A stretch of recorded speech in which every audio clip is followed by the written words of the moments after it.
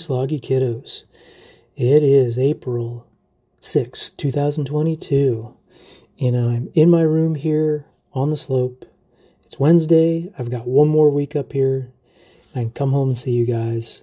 I am on day shift, so I will not be doing the night shift zombie routine for 3 days when I get home.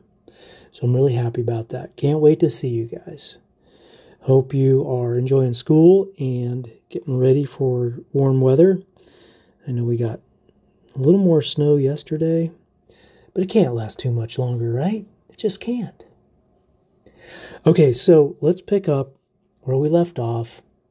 Paul is traveling all over the known world, preaching the gospel, making disciples, taking great time. He says a couple of times he teaches and preaches it with tears, meaning he's just pouring his heart into it, and all of his emotion and his heart and his soul and every ounce of his spirit is just being poured into teaching all of the different groups of Christians around the world, which is super cool.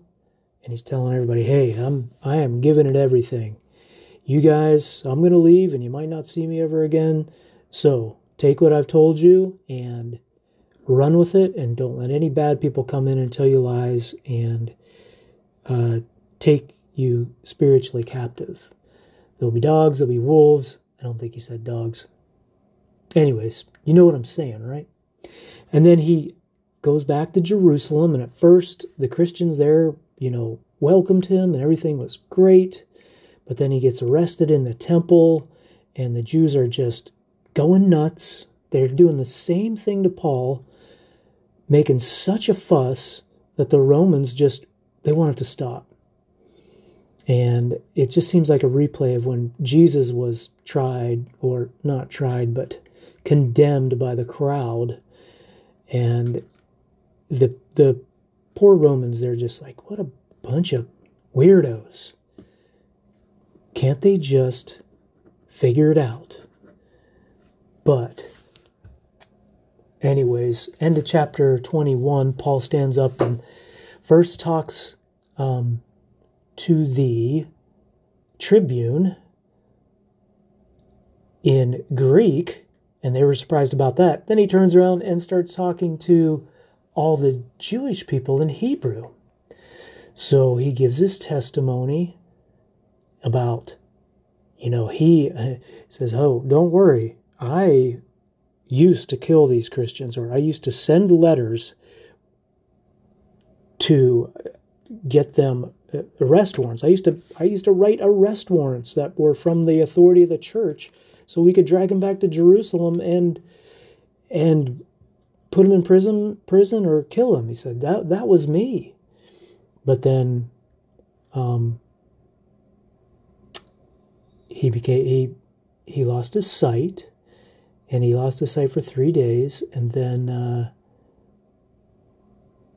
who was it? Ananias helped him receive it again. And then Jesus told him, make haste and get out of Jerusalem quickly, because they will not accept your testimony about me. And Jesus also said, go, for I will send you far away to the Gentiles. So he's recounting all this to the Jews in Jerusalem. And they got to the point where they couldn't stand it. They thought this was absolute heresy, and they're going to try and kill him. So then the tribune finds out that Paul is a Roman citizen, which was super valuable, and they all mutually treated it like the coolest group that could ever walk the face of the earth. Oh, you're a Roman citizen? You're basically one step below a god. So, they started treating him with way more respect. So, at the end of chapter 22,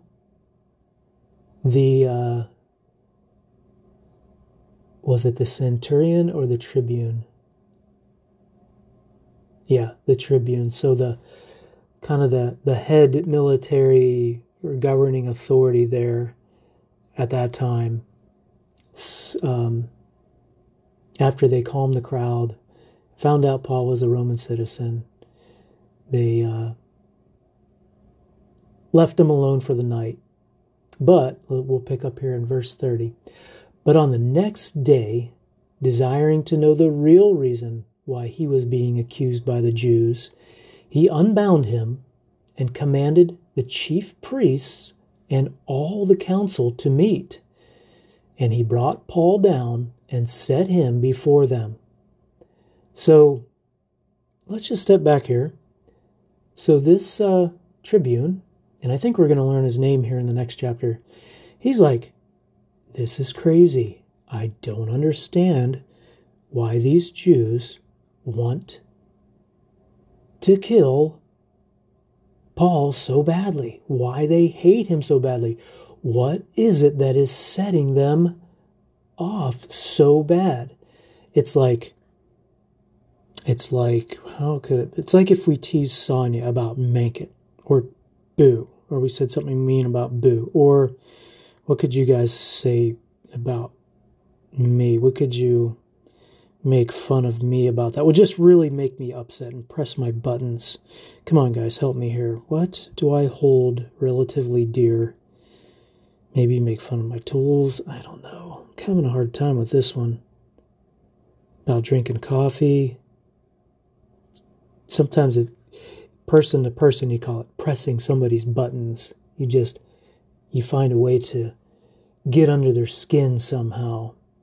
Maybe make fun of my shoes, or, maybe make fun of the fact that, maybe you say like Ford trucks are junk. That would probably get under my skin after a while.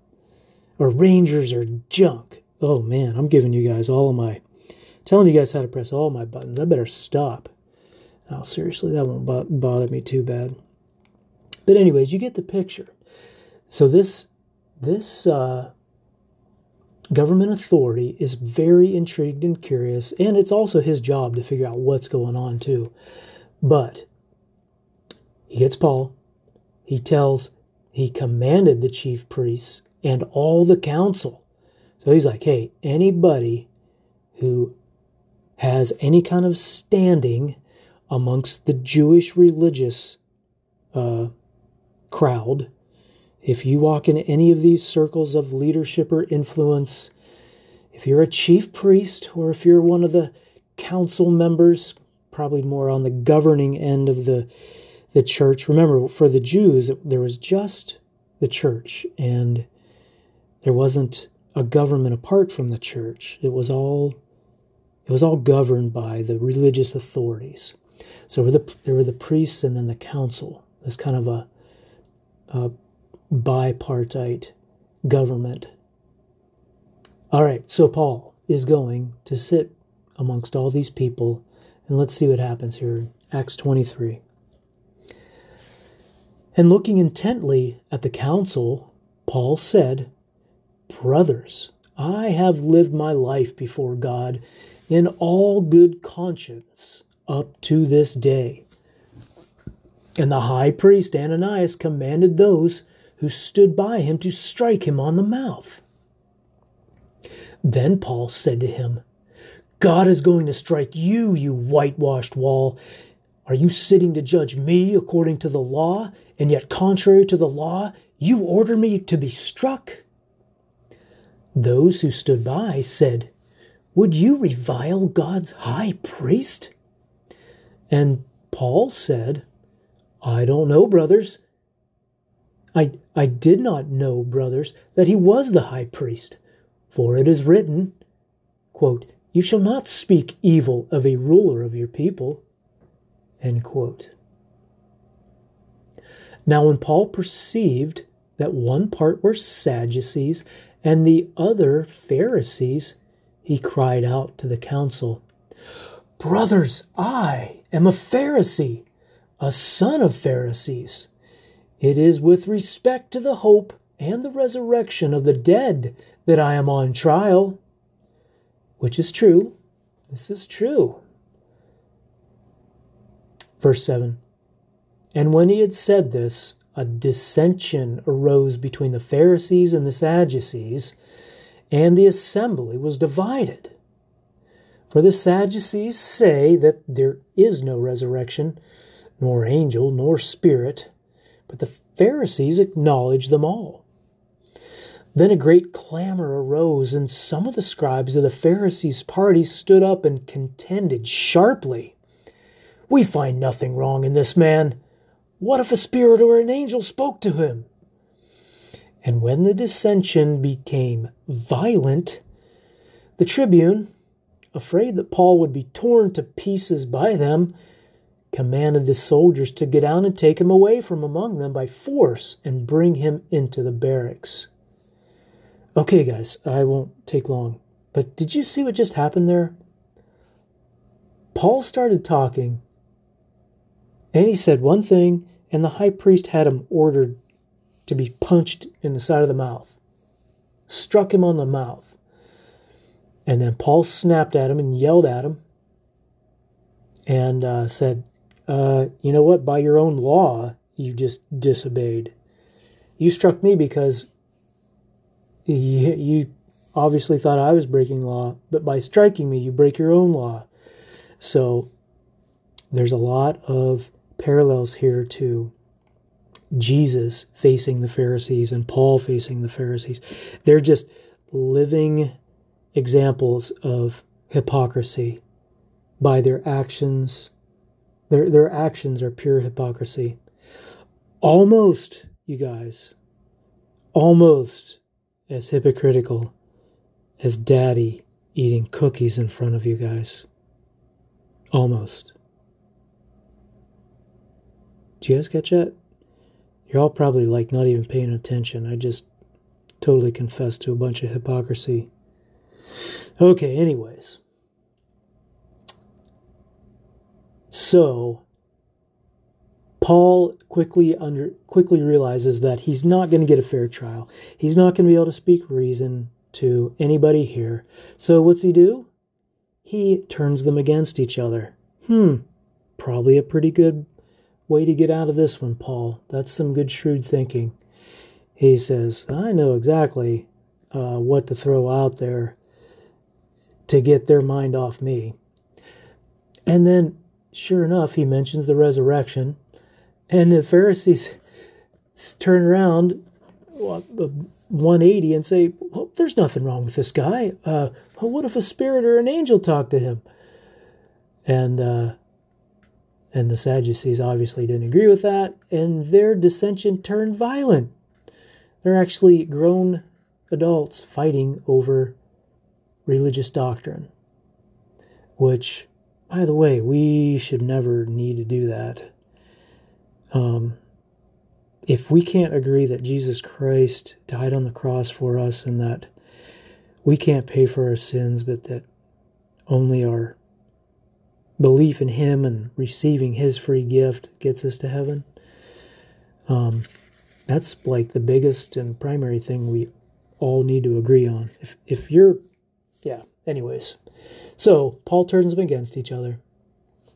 And the tribune's like, okay, let's get Paul out of here before they turn him into hamburger. So he's in the barracks. He's kind of in prison, but for his own safety also. Verse 11. The following night, the Lord stood by him and said, take courage, for as you have testified to the facts about me in Jerusalem, so you must testify also in Rome. Okay, did you guys catch that?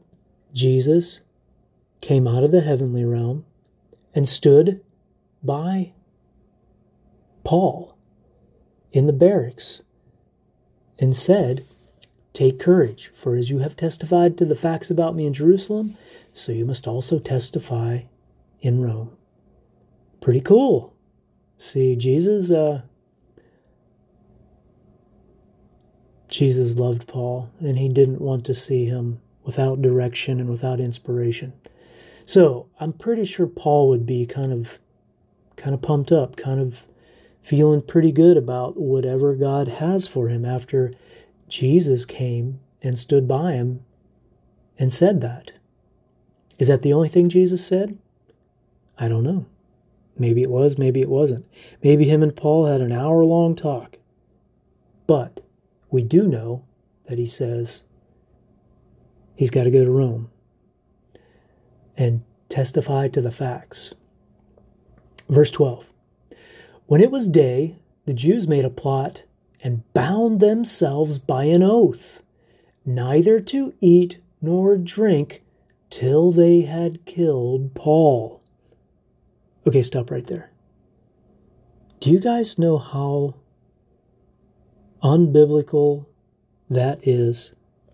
How ungodly that is on so many different ways. First of all, they make a pact with each other, which, unless it's like a super godly covenant,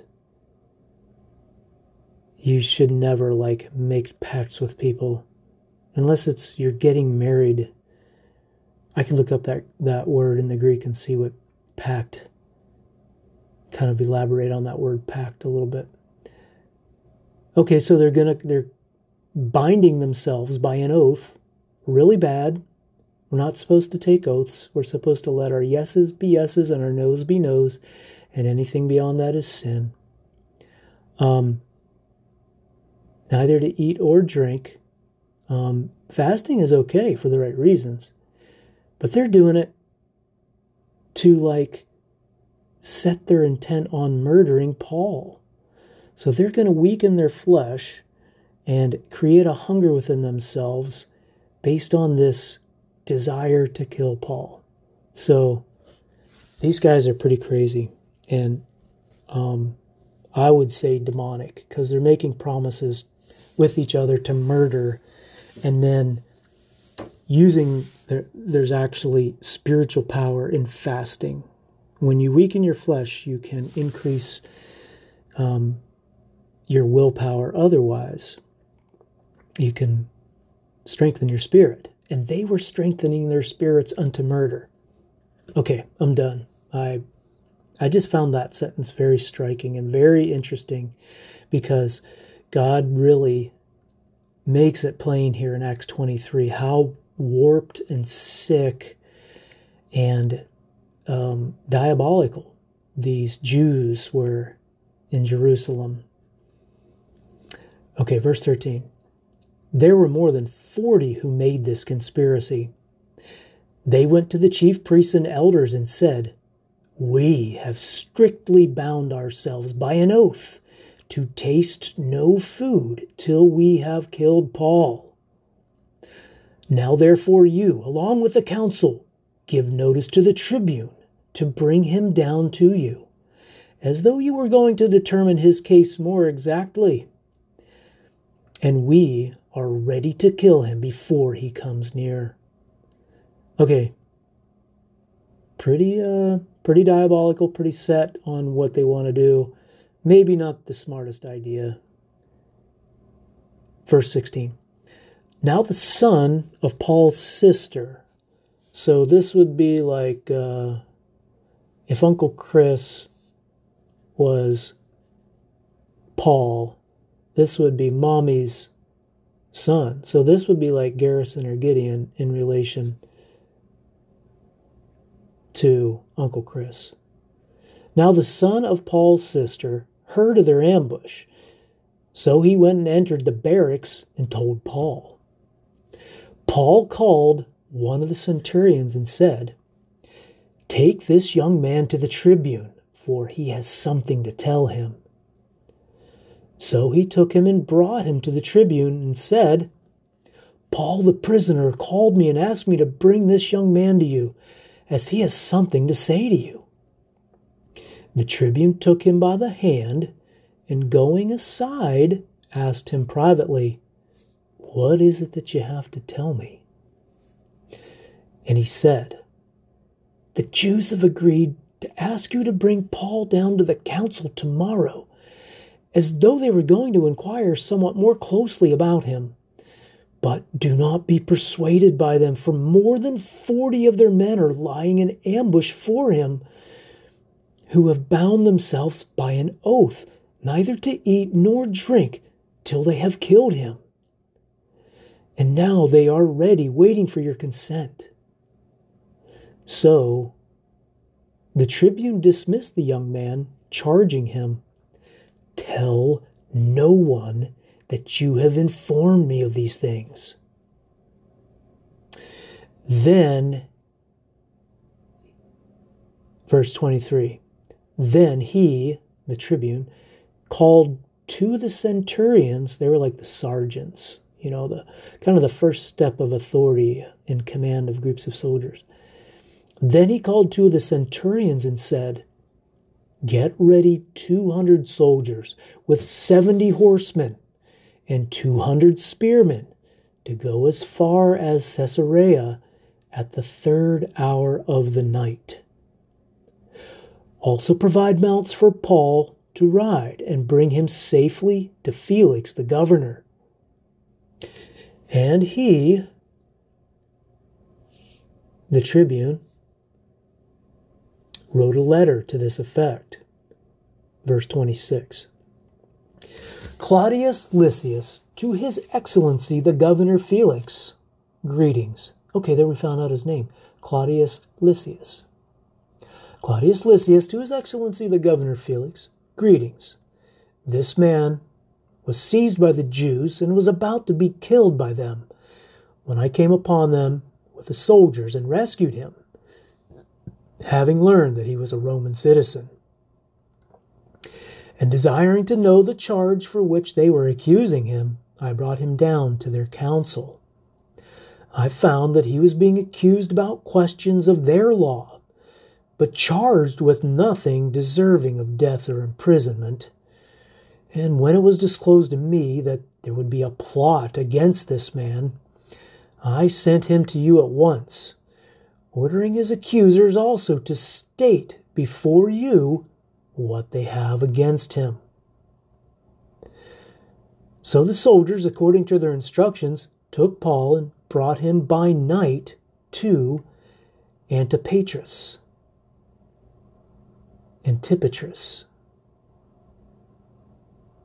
I think. I don't know. Antipatris, I'll say.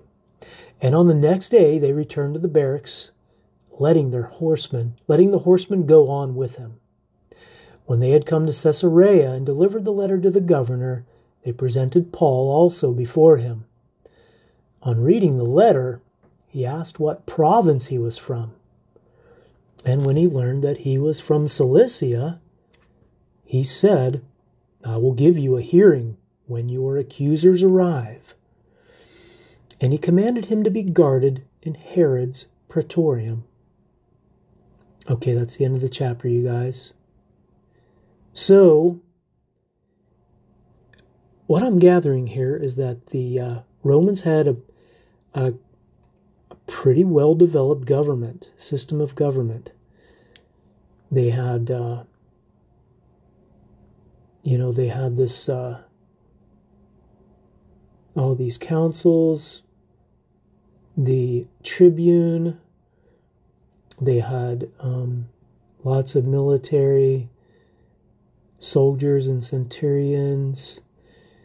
When Claudius Lysias thought that he was in a little bit over his head, and when he actually had good judgment, he just kind of exported the whole problem and the whole trial to the governor, and sent a huge military detail with Paul to guarantee peace, and that Paul would not be murdered. He also made sure that Paul's accusers were gathered and sent also to the governor. So whether or not he was trying to pass the problem up the chain or not, maybe he was just desiring the best outcome for Paul. Maybe it was both. I don't know, but there seemed to be a real, pre-established process for things like this. And anyways, Claudius Lysias was the tribune. All right, so now Paul is at the governor's, Felix, and he's guarded in Herod's Praetorium. I'm sure that's significant, whether it was the Herod that pursued Jesus or I don't know. But anyways, that's a study for another time. Okay, I'm going to hit stop here, you guys, because I have been talking way more than... If I kept going another chapter, this one would be really long. So I'm going to hit stop. We'll probably go ahead and read another chapter, but Mommy can cut you guys off if she only wants you to do a shorter one tonight. So I love you kiddos very much. Thank you. I'm going to say this. Thank you for being patient with me as I read and then discover things in the Word and then talk my way through things and then make my own sort of conjectures and speculations. I am not a trained Bible teacher, so I do love reading to you guys, and I do think some of my insights might help you imagine what's going on and understand. But I haven't been to Bible school, and I don't know Greek. I know Greek food, but I don't know the Greek language. Anyways, I know God's good, and we will all get some value out of me reading to you guys, but I would love to get back sometime and study Acts more and see what better Bible scholars and preachers and teachers think about all of these things that Paul went through. They're just kind of cool. They're better than any, since it's real history and it's true, it's like better than any like Netflix producer or writer or director could ever make up or orchestrate, because it's true and it's what God decided what was going to happen. So this is way more exciting for me than most of the junk we watch on TV, if not everything. So anyways, I love you guys. Heavenly Father, thank you for letting me be these kids' earthly father. And it's an honor.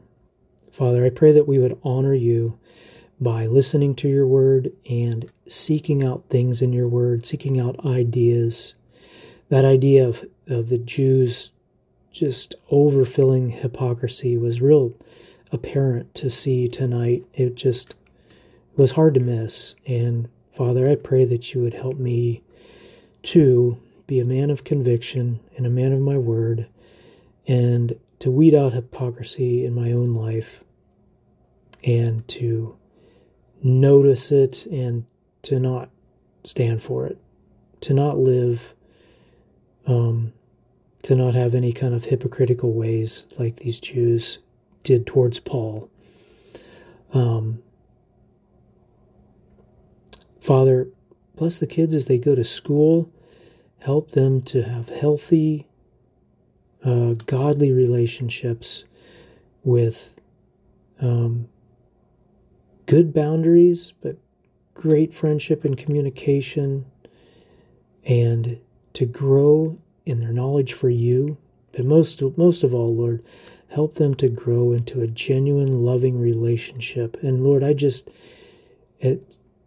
bless these children with true, intimate father-son, father-daughter relationship with you. Lord God, I desire nothing more than my children to know you and to love you as their heavenly Father. And they can know you and love you just as well as they can know and love their earthly parents or their friends. And Lord God, I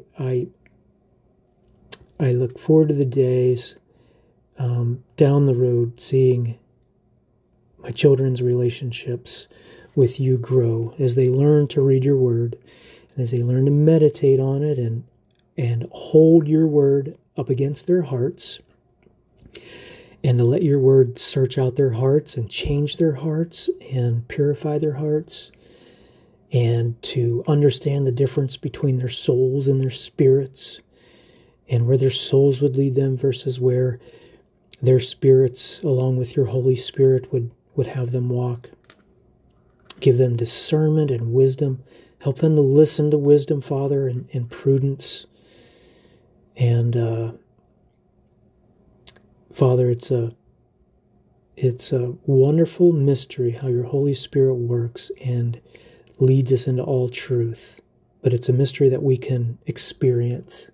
We don't have to know all the nuts and bolts. We just know that you love us and that you always draw us closer to you by your word and by your Holy Spirit and by your mighty right hand, Lord. We love you. Thank you so much, Jesus. And thank you for prayer. Thank you for listening to our prayers and answering our prayers. And Lord, I always feel like at the end of a prayer, there's always this cliche thing that we say, in Jesus' name, amen. So I just said it, so I don't have to say it again, but thank you that you listen to us, and we know that you hear our prayers, and we love you, Father. Okay, kiddos. I love you guys very much. Did anybody come up with an answer for that quiz question I had for you? Oh, there was a quiz question a couple of podcasts ago. Anyways, big prize. Big prize for whoever has the answer. All right, love you guys. Catch you soon. Night-night.